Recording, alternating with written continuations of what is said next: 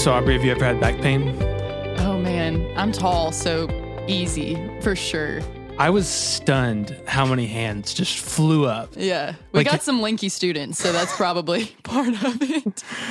I mean, when I heard that, I was immediately taken to the moment this week where I bumped my knee while opening a door. And then I was like, we got a lot of steps here at the Lewis house. And so I was walking down and I just hit the last step and reached for my knee. And I didn't even think about it. It was more just a reflex. And I was like, oh no, here it comes. Yeah. Old age. Yeah. No, you're officially 80 years old now. Sometimes when I sit for a long time, I stand up and my knees pop and I'm this can't be good. This is only a sign of things to come. Mm-hmm. No, the other day I got out of bed and I did the whole hip hop thing and literally 5 different distinct pops. And I was like, oh man, God, please help me right now. If you were at Synergy tonight, you saw me get on stage and talk a little bit about spring breaks. Mm-hmm. And the video we're putting down is a little spoof of a prescription drug ad. And the thing that I wish I had said that I didn't say was spring break is the only thing that can possibly cure David's back pain. He's going to go to Florida and it's just going to be magically healed. Yeah, that would have been a piece of comedy gold. Yeah. It's okay. Maybe I'll have another shot at it sometime soon. But, so we are in the second week, of our post Dirty Laundry series, A Path to Healing, which is such a well-timed, series post Dirty Laundry. I also thought that was ironic that we did a prescription drug spoof after, in the middle of a series on healing. But yeah, David brought a really awesome message, just about even, acknowledging that you need to heal. Mm-hmm. And going about it the right way and actually desiring to be healed and answering that question of do you want to be healed? It feels so obvious, but sometimes, as David so eloquently pointed out, the answer is not always yes. Mm-hmm. So Aubrey, out of what David had to share tonight, what kind of rose to the surface for you? Yeah, I really love David's point, the way he worded it of grace is not opposed to effort.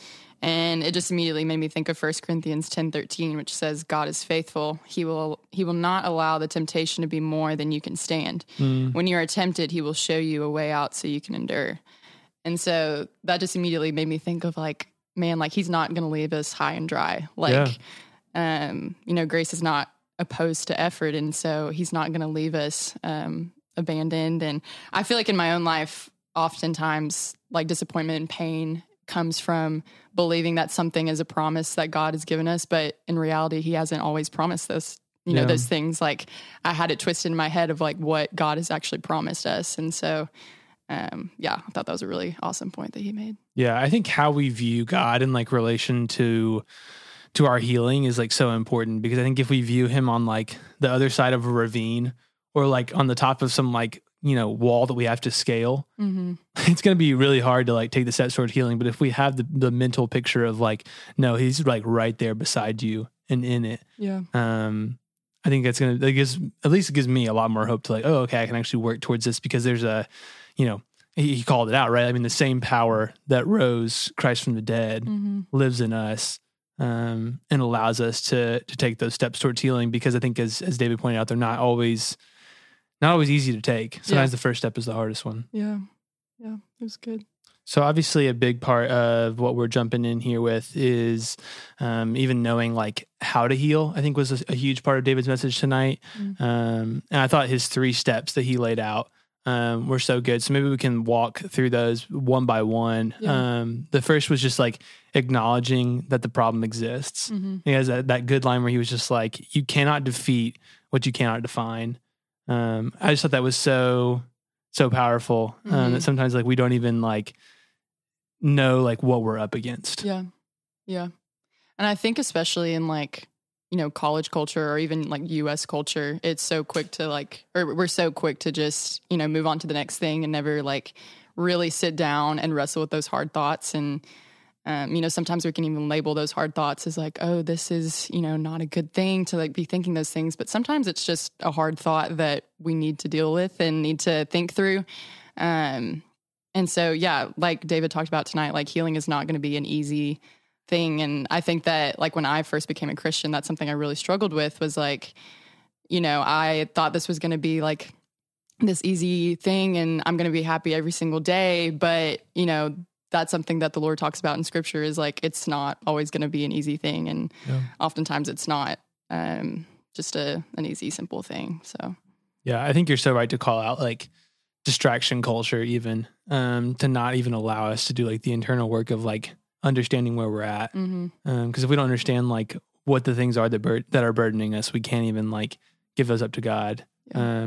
And so that was, a lot of you who are listening have even taken that step with Dirty Laundry that David mentioned. But I think it's also interesting, like how that stuff rises to the surface, right? Like it's not always like the actual outward action that displays the true hurt. It's like what the underlying like emotion is that drives us to do it. Yeah. And I think that like, what role do you think that even community plays in healing? Because his third one was to get outside help. Yeah. I think it's just super important to have people that know you super well to point out those things. Like David had used the example of his wife. Because when we're turning inward and we're only thinking about ourselves, like we're not always going to see the depravity that's within us versus, someone that is on the outside that knows you super well. They're going to say like, hey, I know that you have like these tendencies, or you might get like this when you're upset or angry. And this is the way that you act out. Versus when we're just in isolation, we're not always going to see those things and we'll be blind to them. So I thought that was a really good example that David used with his wife. Yeah. And I think too, like if you, I don't know, I think one of the I was even thinking this as he was giving his message, like one of the biggest lies that I think the enemy loves to tell us is like, oh, whatever you're dealing with, like, isn't that big a deal. Or I guess it's like either end of the spectrum. Like it's either like, this is like the biggest deal in the world. Yeah. Or like, this isn't a big deal at all. So you just kind of brush it off. So I think one kind of lends you to just like not do anything about it. And the other like lends you to like just sit in it. I thought that, in the scripture where David talks about like, this guy could have even like identified himself in John 5, like this invalid could have just sat in that identity to make even their brokenness like a part of who they are, and not even like grasping the idea that healing was possible. Gratefully that he sets the great example of just saying like, yeah, like Jesus, I believe that that you are able to heal me. And so I think if we're able to take him up on his offer and say, like, okay, Jesus, like, do what you do, then like he's faithful to say like, yeah, like I can walk with you through that. I think David was also right to call out that like it doesn't happen overnight. I don't know if you can speak at all to that. Yeah, I think that was a super important point for him to make too, because I don't know, personally, like being a classic Enneagram 7, like don't like to sit in that pain, like don't like to feel those things. And I don't think any human particularly likes to sit in pain, but we're told time and time again in scripture, like it's a hard process sometimes. And I just thought of James 5:16 tonight too, that says, confess your sins to each other and pray for each other so that you may be healed. And, it can be so easy to just keep things bottled up and keep them inside. But, the authority of scripture, like, is telling us like, no, like when you confess those things to other people and you pray for each other, like that is how healing can be found. And I feel like David really laid that out really well. Yeah. Yeah, I think that's even another like cultural thing too of, we have a culture that loves distraction, but then also a culture that loves like instant gratification. And so when things don't happen overnight, then like, I think that can be really difficult. We don't know how to like, sit in one place. And I think that even those seasons can be formative for us to learn how to lean on God and really trust him. And allow him to be the one that, because I think you can look a lot of different places for healing, but there's only really one true place that we're going to find it. So kind of coming out of this message, what would you give as a like practical application for students?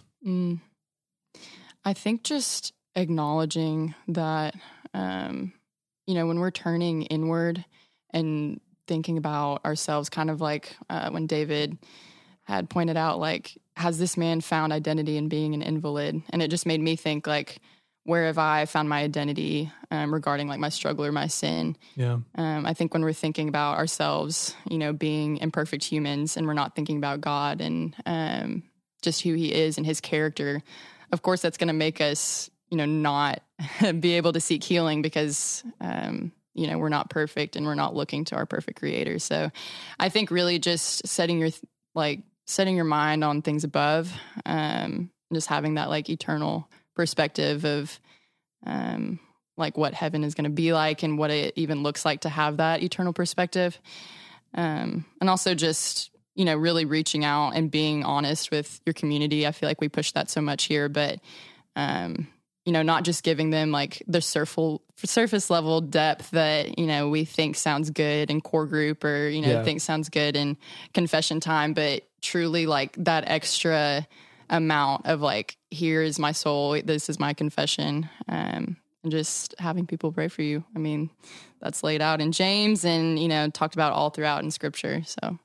And I love that you even point out that, I think there can be that logic of like, oh, well, if everyone's not perfect, then why should I even strive for it? Can I just sit in my identity as just like a broken human?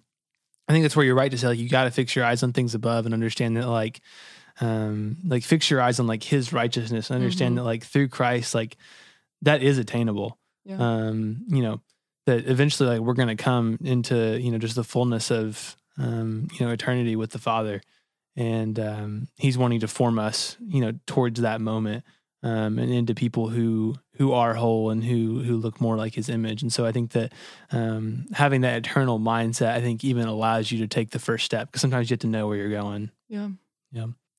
I think my challenge, maybe practical application out of this week would just be to take whatever the next step is. Yeah. I think it can be so daunting to like view the scope of like what you have to climb out of or what you have, like what you need healing from.